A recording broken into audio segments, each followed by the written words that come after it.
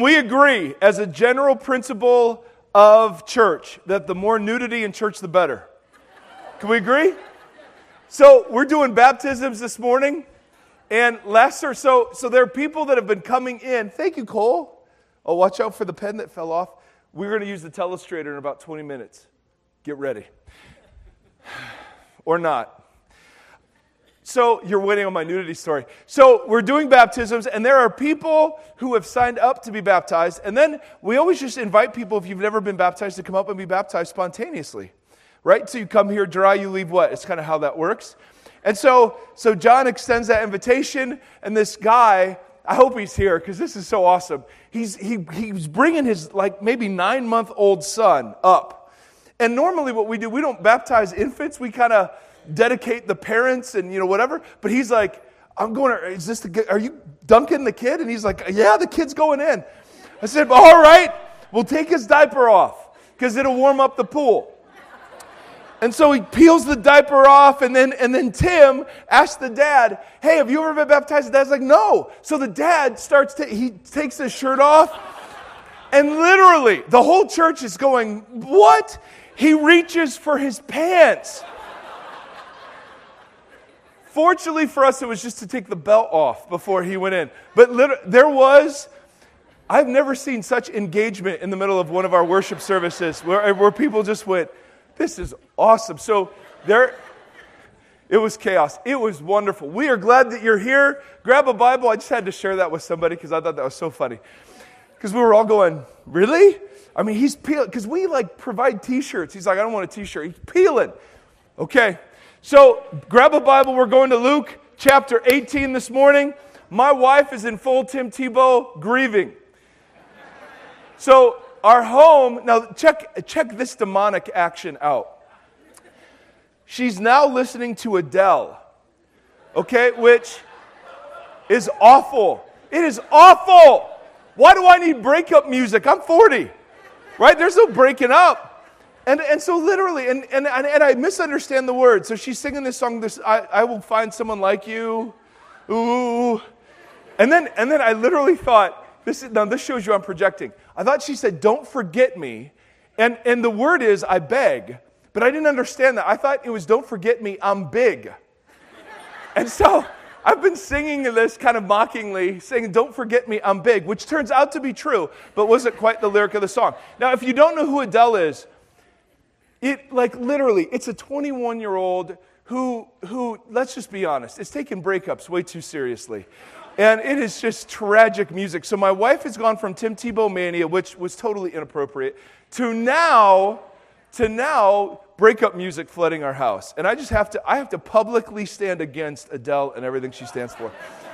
Go to Luke chapter, because if you want to grieve, Pearl Jam is how you grieve. If you want to celebrate, Pearl Jam is how you celebrate. That's how we do it, Gen X. That's how we do it. Now, if you're new to our community, you're probably thinking, nudity and Adele bashing in the first 5 minutes. Yes. And those two things go together. Now, Luke chapter 18, we are looking at different parables of Jesus. And part of the problem in like an over-churched place like Southern California is that a lot of the stories in the Bible, we've heard them so often, they just really lose the scandal that they provoked in the first century. So one of the things we try to work really hard at is re-scandalizing these stories. Because for us, we just kind of go, oh, these are nice, cute Sunday school stories, and they're totally sanitized. And they don't allow us to sit in the uncomfortable and scandalous nature of the grace of Jesus.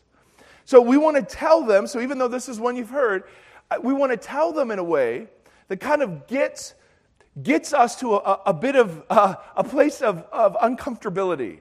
Going, man, could it really be like that? So here we go. Luke chapter 18, verse 9. To some who were confident of their own righteousness and looked down on everyone else. Now, I'm so glad there aren't people like that today. Jesus told this parable. 2 men went up to the temple to pray, one a Pharisee and the other a tax collector. The Pharisee stood by himself and prayed, God, I thank you that I'm not like these other people, robbers, evildoers, adulterers, or even like this tax collector.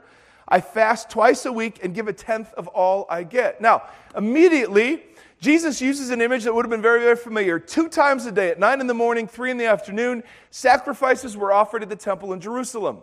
There was a big ceremony that went with that. The blowing of a shofar, the clanging of cymbals, the singing of a psalm. A priest would go in, offer the sacrifices, and then burn incense to the Lord. And after that incense was burned, it would come out into the temple courts and pronounce God's blessing over the people. So Jesus tells a story about 2 guys attending one of these services. One of them is a Pharisee. Now, most of you know that Pharisees were the religious all-stars of the first century. These were men who were utterly convinced the way to get God to rescue Israel from Rome was by being faithful to God's written law, the Torah, 613 commandments. And the way you were faithful to Torah is that you built fences around it. So they literally added 1,500 other rules and regulations around the 613 laws to keep them from breaking any of them. So these guys were incredibly serious. And if you were to say in the first century, who are the people most likely to be considered righteous in God's sight, you would have said Pharisees. These were the people that were religious all-stars. He mentions a person on the other end of the scale, a tax collector. Tax collectors were despised because they were Jews who had sold out their countrymen and women for profit. What they would do is they would collaborate with Rome to collect the taxes and tolls owed Rome, and then they could just add a percentage over and above whatever Rome charged, and you couldn't do anything about it. So consider, if you're in like Nazi-occupied France in World War II, you're Jewish, your family's Jewish, and like the SS officers are marching around rounding up Jewish men and women and sending them to these camps. The only people that you hate more than the Germans at that moment are the Jews that would be helping them. So this is how despised tax collectors were. It'd be like me saying, hey, 2 men went to church. One was Billy Graham and the other was Adolf Hitler. That is immediately the gap you would think about. Hey, 2 people went to church. Mother Teresa, Osama bin Laden. Immediately the continuum would be that wide. Now what's interesting is that the Pharisee, Jesus says, stands apart from everybody else. Why does he stand apart? He stands apart because preeminent among the Pharisaical concerns is the concern to be ceremonially clean before God. And the way you stayed ceremonially clean is you avoided things that were unclean. The unwashed masses, and particularly the tax collector, were the kind of unclean things you would avoid. So the Pharisee stands by himself out of an air of superiority, and he prays to God. Now, normally, Jewish prayers were either prayers of thanksgiving, prayers of confession, or prayers of petition. This guy begins by thanking God, but he doesn't thank God for God's actions. He thanks God for his actions. God, I thank you that I'm not like these commoners, these Am Haaretz. I'm not like these other people. And I'm very grateful I'm not like this tax collector. And then he says, I fast. I know, this is painful background. I'm so sorry. I fast twice a week and give a tenth of all I get. Now, in the written law, you were required to fast 1 day a year, the day of Yom Kippur, the day of Atonement. The Pharisees, as a group, added the requirement that you would fast 2 days before and 2 days after each of the 3 major feasts. Okay, so what is that? That's a bunch of days. 6, so 3 feasts, 6, that's 8, whatever. So it's a bunch of days. And then, did we talk about math last week? How evil math is? That's right. My wife were here, she would know. And then he says, he fasts twice a week. So he's like gone over and above that the Pharisees in general had gone. So this guy's like super righteous. And he gives a tenth of all he gets. The written law said all you had to tithe was what was grown and collected from the ground. But for him, it was all that he would, everything he had, he would tithe off of. So again, religious all-star. Then we meet the tax collector, verse 13. But the tax collector stood at a distance. Now he stands at a distance for a different reason, right? This is somebody who recognizes that he's the contaminant in the equation. If the Pharisee stood apart out of superiority. This guy stands apart because of inferiority. He recognized he has no place to be there, no right to be there. The tax collector stood at a distance. He didn't even look up to heaven, but he beat his breast. This is a very Jewish way of saying he was in extreme agony. Women in those days were allowed, and were really the only ones that would beat their breast in grief. So they were allowed to be more demonstrative in their grieving. And so literally, you would wail and you would rock and you would just beat your breast back and forth. The fact that this guy's doing it suggests that this was somebody who was feeling the weight of his unworthiness. He couldn't even look up to heaven, but beat his breast and said, "God, have mercy on me, a sinner." Now, what's interesting is the word "have mercy" literally means make atonement. So think about what he's just watched. The sacrifices have been offered, the incense has been burned, the priest has offered blessing, and then the tax collector says, "God, make atonement not just for Israel, but for me, a sinner." Now, here's what would have scandalized Jesus' audience. I tell you that the tax collector, rather than the other, he doesn't even mention the Pharisee, he just calls him the other. I tell you that this man, the tax collector, rather than the other, went home what? Justified before God. Meaning, this is a parable about what it means to be righteous. The word righteous in the Greek world, to be righteous meant you conformed to civil laws or moral laws. In the Old Testament, righteous meant you were part of a covenant community. The Pharisees had inserted the Greek definition of righteous, adherence to laws. Jesus declares righteous the man who didn't think he was, and excludes from righteousness the man who was convinced he was already in. That would be the equivalent of Jesus telling a story about Billy Graham and Adolf Hitler walking justified before God and Billy Graham not. You'd look at that and say, well, that's just ridiculous. There's no way God works like that. See, the force of the story is that Jesus is taking the Pharisee project and he undercuts it completely. And he actually argues that the Pharisees are farther from God because of their righteousness. What's the best way to hide from God? Be convinced that you're good. What's the worst way to hide from God? Be in touch with how evil you really are. See, you got to sit with how uncomfortable this is. So what Jesus is saying is the only requirement to be a part of the covenant community he's forming is the admission that you don't deserve to be there. You get that? The only enemy of grace is to be convinced that you don't need any. That's it. And so literally the guy made righteous in this parable is the guy who just admitted he needed help. But the religious all-star walks away not declared righteous in God's sight. It's so upside down. And then Jesus adds this really helpful tag at the end. For all those who exalt themselves will be humbled, and those who humble themselves will be exalted.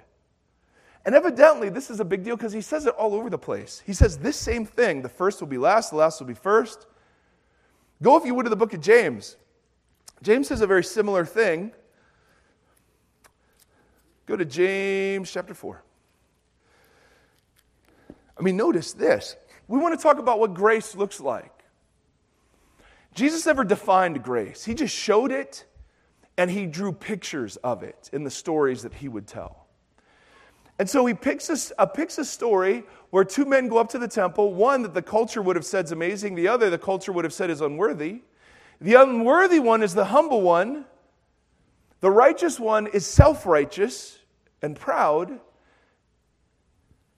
And how does the story end? The only enemy of grace is the thought that you don't need any.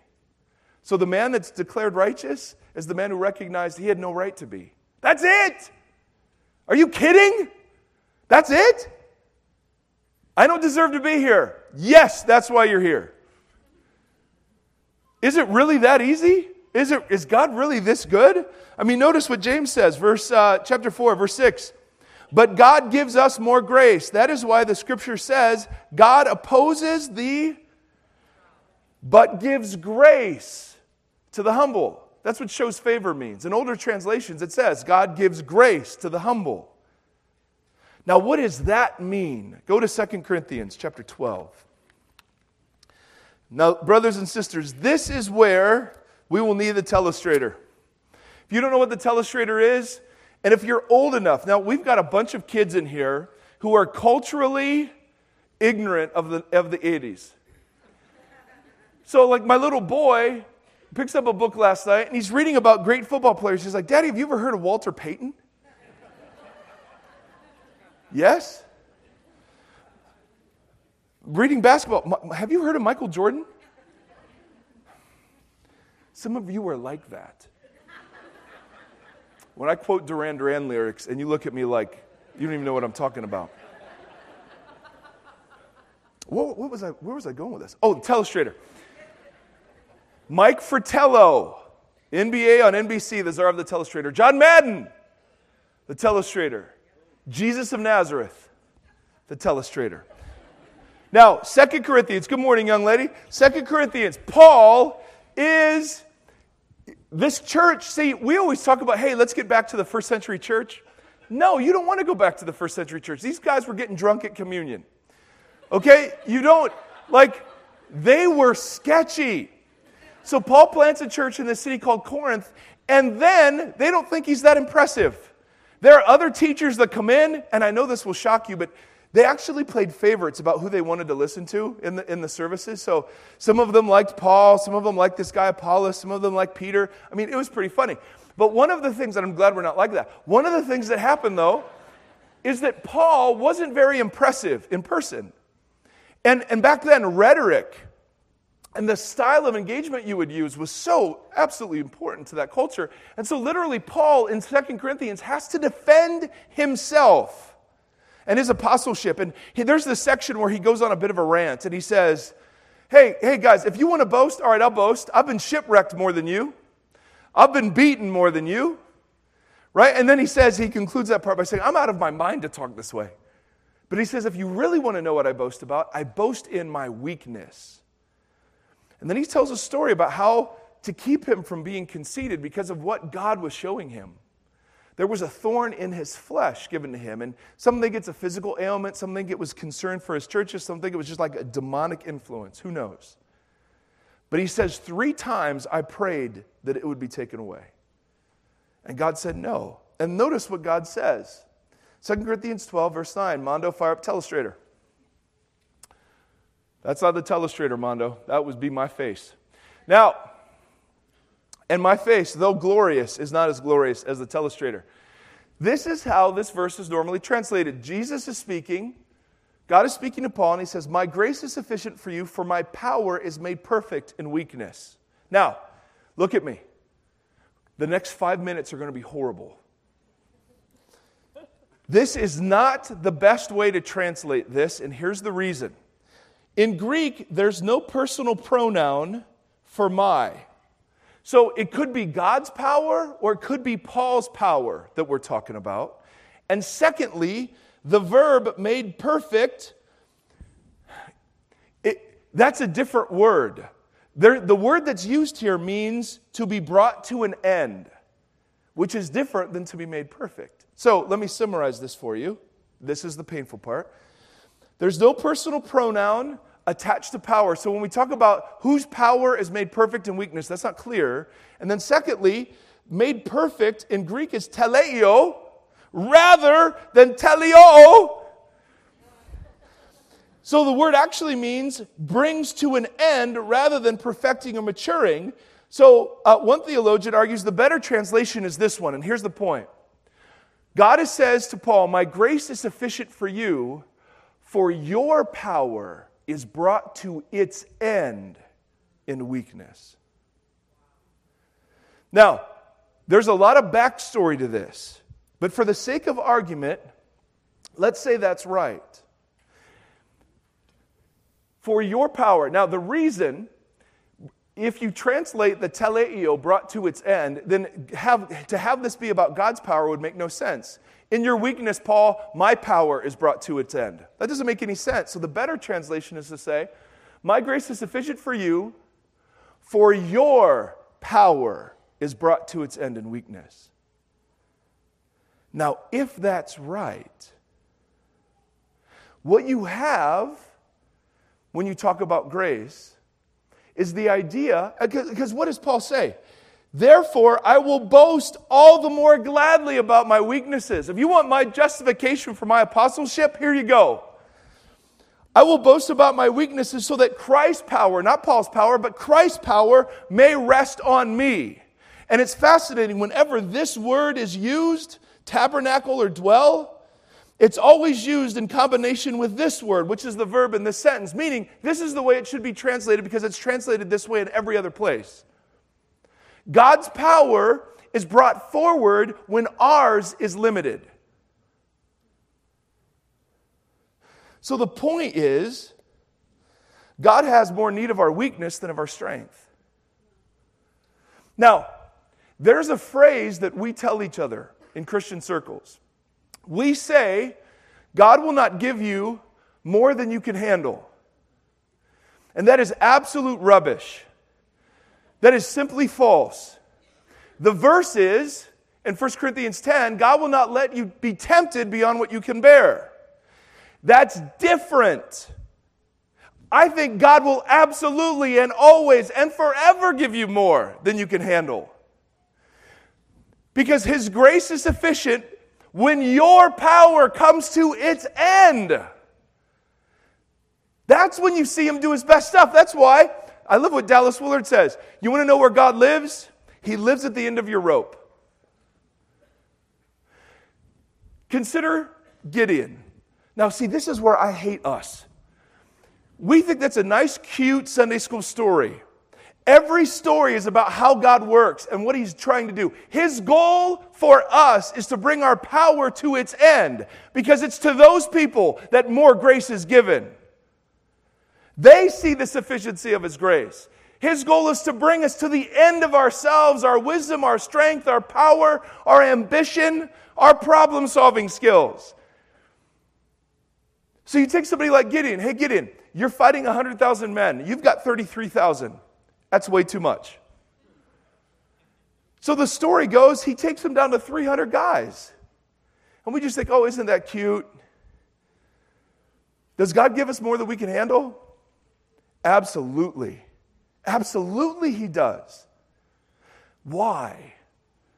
Well, God tells Gideon, so that you will know that I am the Lord.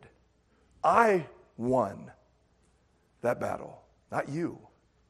Doesn't Paul say the same thing? He gives us this treasure, Him in us, in jars of clay, meaning in our human frailty, so that everybody knows it's of Him and not of us. See, there is a theology of weakness all throughout the Scriptures. Who are the people most used by God? The people who are most broken by Him.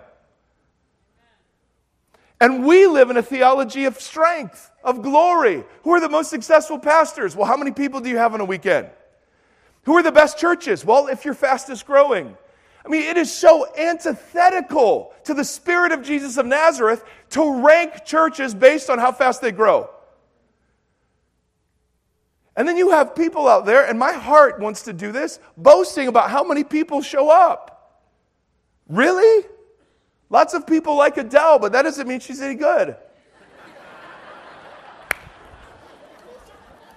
Go to 1 Corinthians.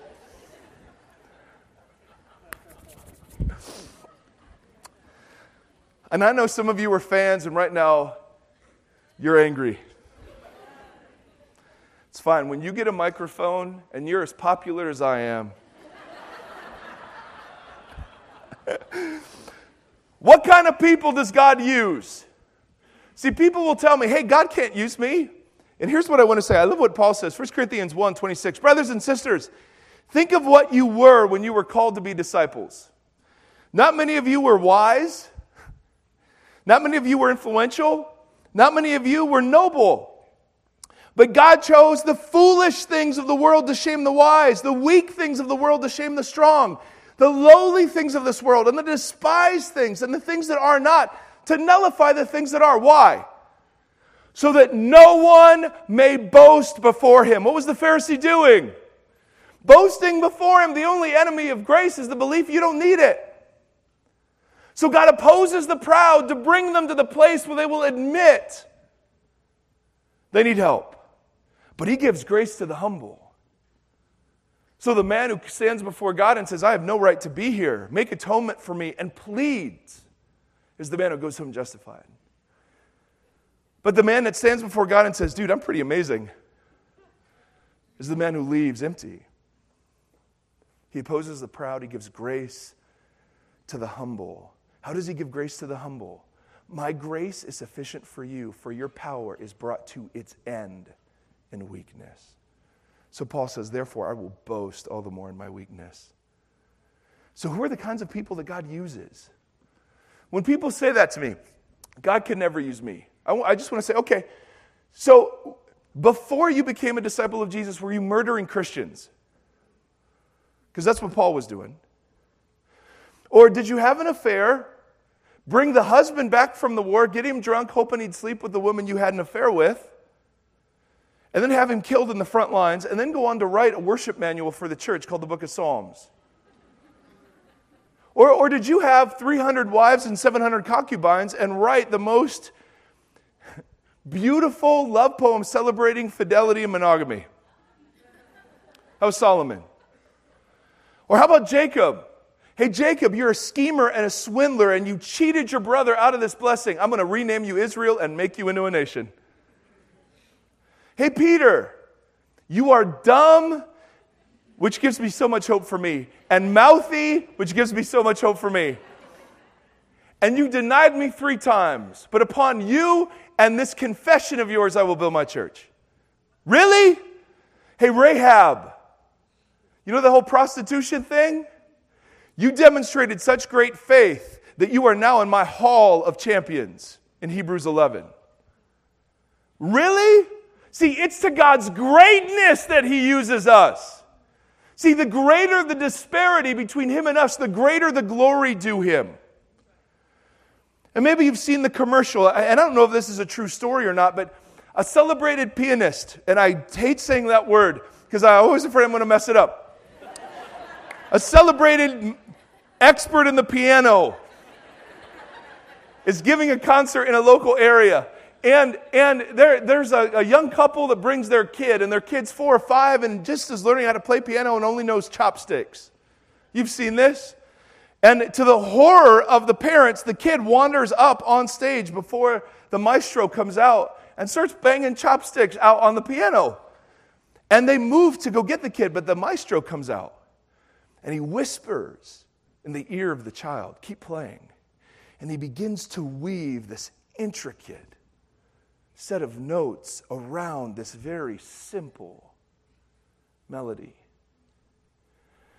It's because the disparity between the child and the maestro was so great. It was the credit to the maestro that he could turn that into something beautiful. So our God delights in taking ugly and turning it into beauty, taking lies and turning them into truth, taking what was lost and irredeemable and redeeming it.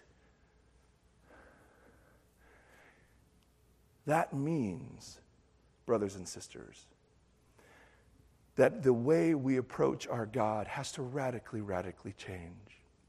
You see, I think I'm like you. I have good days in my faith and bad days. Good days in my faith, I wake up, I have a half an hour time with Jesus. His praises are on my lips all day. I'm blessing my enemies. Somebody cuts me off in traffic and I literally pray God's blessing over them. My wife's a little bit cranky at me, but it's okay. I just serve her and love her. I lead a devotional at dinner. I mean, I have my good days. And then I have my bad days where I get up late. Wifey's a little mad at me, so I get mad right back at her. right? I don't lead devotionals. I'd much rather play Xbox. I go through my day and I just return evil for evil. If somebody insults me, I insult them back. If somebody is critical of me, I'm critical of them back. I mean, let's just say that's how it goes. So you have good days, you have bad days. My temptation is to think that on my good days, I'm more favorable before God. And I want to tell you, the fact that we even think in good days and bad days nullifies the power of the cross. Because His sacrifice, His righteousness, His glory is all that matters in God's sight. Are we judged by what we do? Are we accountable for what we do in the body? Absolutely. This is about who gets in. And so you and I keep score. So we're trying to keep score with somebody who stopped counting. That's what grace means. So He wants to bring you to the end of your own attempts to curry His favor. He wants to bring you to the end of your attempts to score points in His sight. He wants to bring you to the end of your own sufficiency so that you might truly understand what it means to rest in His. And then when you obey out of that sufficiency, it's an entirely different thing. It's called love, not religion, not duty, not performance. God is actively at work in giving you more than you could handle. That doesn't mean every bad thing is from Him. It just means everything will be used by Him. And think about that. I mean, don't we know this to be true? Our power is brought to its end in weakness. My sweet wife and I have been married 11 years. And in that time, I was diagnosed with, and I've rehearsed this, so forgive me, but it's the only story I got. I'm looking for a cooler one that involves me being a Jedi Knight. Right? Diagnosed with clinical depression and anxiety, which is so cool to have. It's so cool. People, like they sign your forehead. You know, when you break your arm, people sign your cast. This is so cool to have. People sign your forehead. It's amazing because you just like, hey, I'm sick in the head. It's awesome. Or that sarcasm really didn't translate either way. Right? We've had 2 special needs kids. You realize the divorce rate is 85% for just having one. We lost her dad, my stepdad. We've undergone incredible amount of transitions, and we're literally sitting there. Yesterday, we're looking at our little boy Seth, who we talk about all the time. He has Down syndrome. He's 3. And if you would have said 10 years ago, hey, this is the family you were going to have, I would have said, that's the family I do not want. But what have we seen when we have had so many things take us to the place where we have no control? What have we seen in those moments where our power, our problem solving, our skill sets just aren't up to fixing it? We have seen the Lord Jesus in such radical and powerful ways. I lack words to describe what our little boy's teaching us. I lack words to describe the hollowing out God has done in us to make room for more of Him. I just don't have the words to, when we look at our little dude, to say, we can't imagine life without Him. I don't have the words when my little daughter talks about who she wants to be with at school, and she says the one girl that she knows is autistic in our school. She identifies her. She didn't even have words. She just says, well, this girl over here, I want to be with her. Why do you want to be with her? Because she's different. What's that mean? She just says, well, I like kids that are different. She's 6. I mean, is that the heart of Jesus or what? But would I have chosen that? Do we delight in weakness? No! Who do we show off when we want to show off Christianity's awesome? We don't show off the weak. No, look at, here's our rock star. You could be cool and be a rock star and follow Jesus. Here's our athletes. You could be cool and be an athlete and follow Jesus. And hallelujah for all that. But who did Jesus show off? Here's a woman that's had 7 demons cast out of her. Here's a prostitute who's going to anoint my feet. Here's a leper who did nothing but beg. Here's a tax collector who beat his breast. Do you think maybe we've bought into American obsession with glory and power. And perhaps one of the reasons our churches are so ineffectual is because we simply don't make room for God's power because there's no room for weakness. We got to have it scheduled to the minute. We got to have the smoke and mirrors ready. We got to have the next killer series, the next great conversation, a sweet curriculum. This program's going to change your life. And maybe Jesus just goes, great. You want to do it without me? Do it without me. If you really want to see God move, go to the third world. Those people, they don't need to be brought to the end of their own power and resources. So there's ample room for Jesus. So what does it look like for us to reorient ourselves? Not that we enjoy the process. Believe me, I haven't enjoyed the journey always. But that we value what happens in the middle of it. That we can say to all of you right now who are suffering and feeling like it's more than you can handle, that's where Jesus does some of his best work. That sometimes salvation isn't getting you out, it's meeting you in.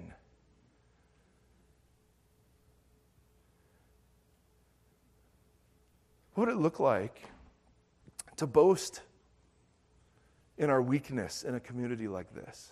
Well, one of the things we try to do is we try to not be overly polished. One of the things we try to do is we try to be real. One of the things we try to do is we want to put on display weakness. And I don't know of another better way to put it on display than through baptism. I mean, Paul teaches that baptism is the ultimate declaration of the death of your old self. It's not that your old self is like disempowered, or that your old self is somehow still around, but it's not as big a deal. No. It's that it's put to death, that it's buried. That old you, the consequences still are around, but the fundamental identity of your sin, your shame, your fear, your guilt, your failure is put to death. And that literally coming out of the water represents an entirely new self being born. If anyone is in Christ, they are a new creation. Do we really believe that? That you walk in a tax collector and you walk out declared righteous? Really? And the only requirement for entrance is the admission you need it. That's it. Do you really believe he's this good? So we're going to celebrate some baptisms. And what's so funny is these stories. I wish we could just sit for hours and tell the stories of the people who make such a dramatic step. Because this is exactly what it is we're talking about. It's just the grace. There's no better or worse than here. There's just before and after here. You get that? There's no better or worse. It's just before and after. That's it.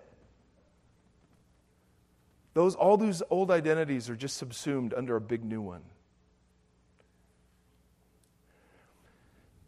Just one minor word. When people come out of the water, do you think the appropriate response is to stand there with hands in your pockets? Or maybe a bit of celebration might be in order? Because this is theology of weakness. This doesn't save us. Are you kidding me? Nothing we do earns his approval. The only requirement is the admission you need help. That's what faith and trust in Jesus is, the abandonment of your own power and agenda for his power and agenda. That's it.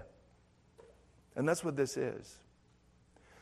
So what we want to do, brothers and sisters, is we just want to continually hold out before us the ongoing work of God in us to keep us dependent.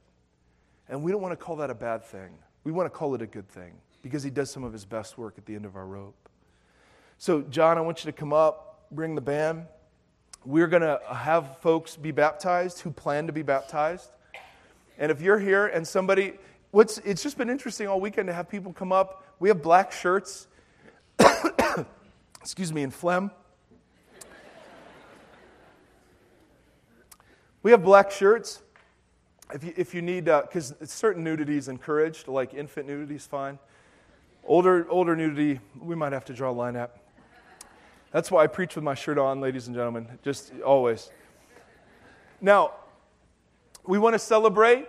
There are stories attached to these men and women that are just so unbelievably compelling. We baptized somebody last service who literally became a Christian at last Easter.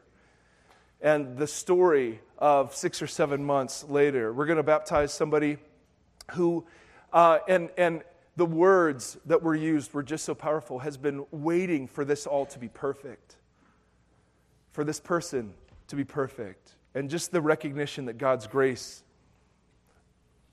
doesn't need her to be perfect, that she can just enter in as she is. I mean, this is powerful. So this is what we do as a community, okay? So I'm sick of yapping. I want to ask if there are any questions, but I'm not going to. Stand up.